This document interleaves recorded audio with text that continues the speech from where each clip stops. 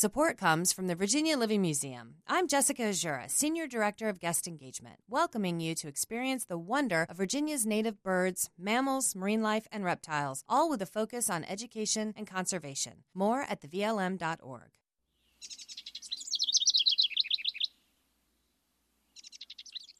Very good morning to you. Welcome to our Bird Notes. This is Dwight Davis. Well, we're in for another hot and humid day today. With this unrelenting heat, we know the precautions at this point. The National Weather Service will remind us to drink fluids, stay out of the sun, don't exert oneself, and to stay inside in the air conditioning if possible. That's fine for us, but what about birds? How do they cope with the heat?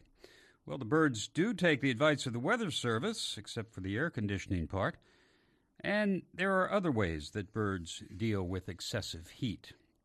First of all, birds, of course, like humans and maybe like some dinosaurs were, are warm-blooded and have to maintain a body temperature within a rather narrow range, actually, roughly 100 degrees to 112 degrees, depending on the bird.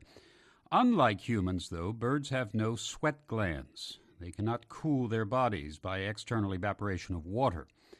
However, birds have an internal type of cooling system that releases heat and moisture through the respiratory system. This internal radiation, by the way of the lungs and the air sacs, is in operation when you see a bird with his bill open, panting.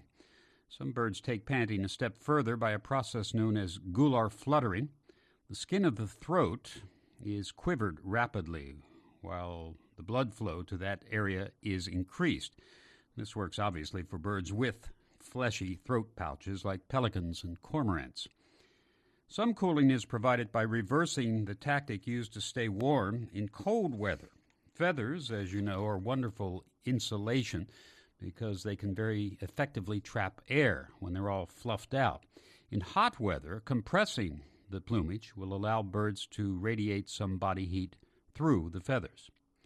In addition, some birds in the temperate zone have thinning plumage in the summertime for the same effect.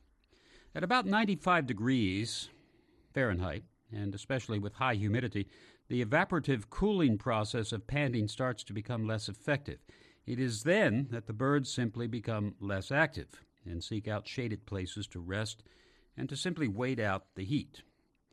There's also one more strategy for cooling that is as untidy, shall we say, as it is effective, and it might not come as a surprise that it is practiced by the less than fastidious vultures, as well as by the wood stork.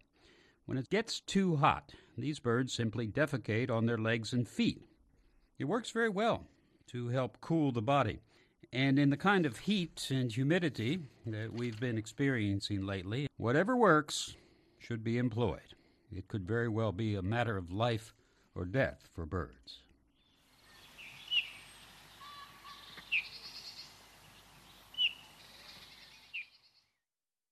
Support comes from the Virginia Living Museum. I'm Jessica Azura, Senior Director of Guest Engagement, welcoming you to experience the wonder of Virginia's native birds, mammals, marine life, and reptiles, all with a focus on education and conservation. More at thevlm.org.